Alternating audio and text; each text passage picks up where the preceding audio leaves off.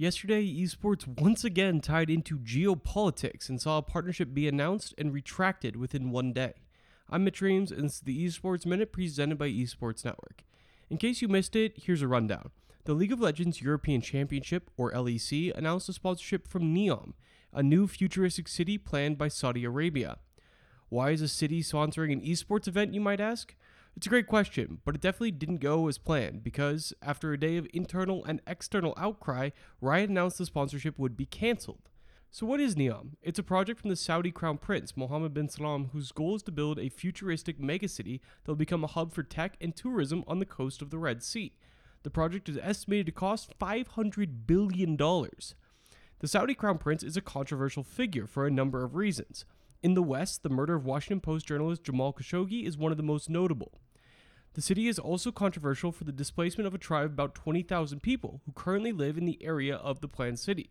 The Saudi government has been accused of killing people who speak up about the plans for the new city. Finally, Saudi Arabia's history of human rights issues, especially to people who identify as LGBTQ, stands in stark contrast to the LEC's pride-themed logo and the company's statements on inclusivity. Many LGBTQ members of Riot Games spoke out about how this sponsorship defies any stated mission to align with the LGBTQ community. That includes many members of the LEC's own commentating staff. After a day of outcry, which saw many people inside and outside of Riot Games chastise the company for this decision, Riot decided to remove the sponsorship. Still, plenty of damage has been done. A few days ago, Blast Premier, a notable CSGO competition, also signed a sponsorship with Neom. As of recording, that sponsorship is still in place. Esports is in a bit of a weird place right now.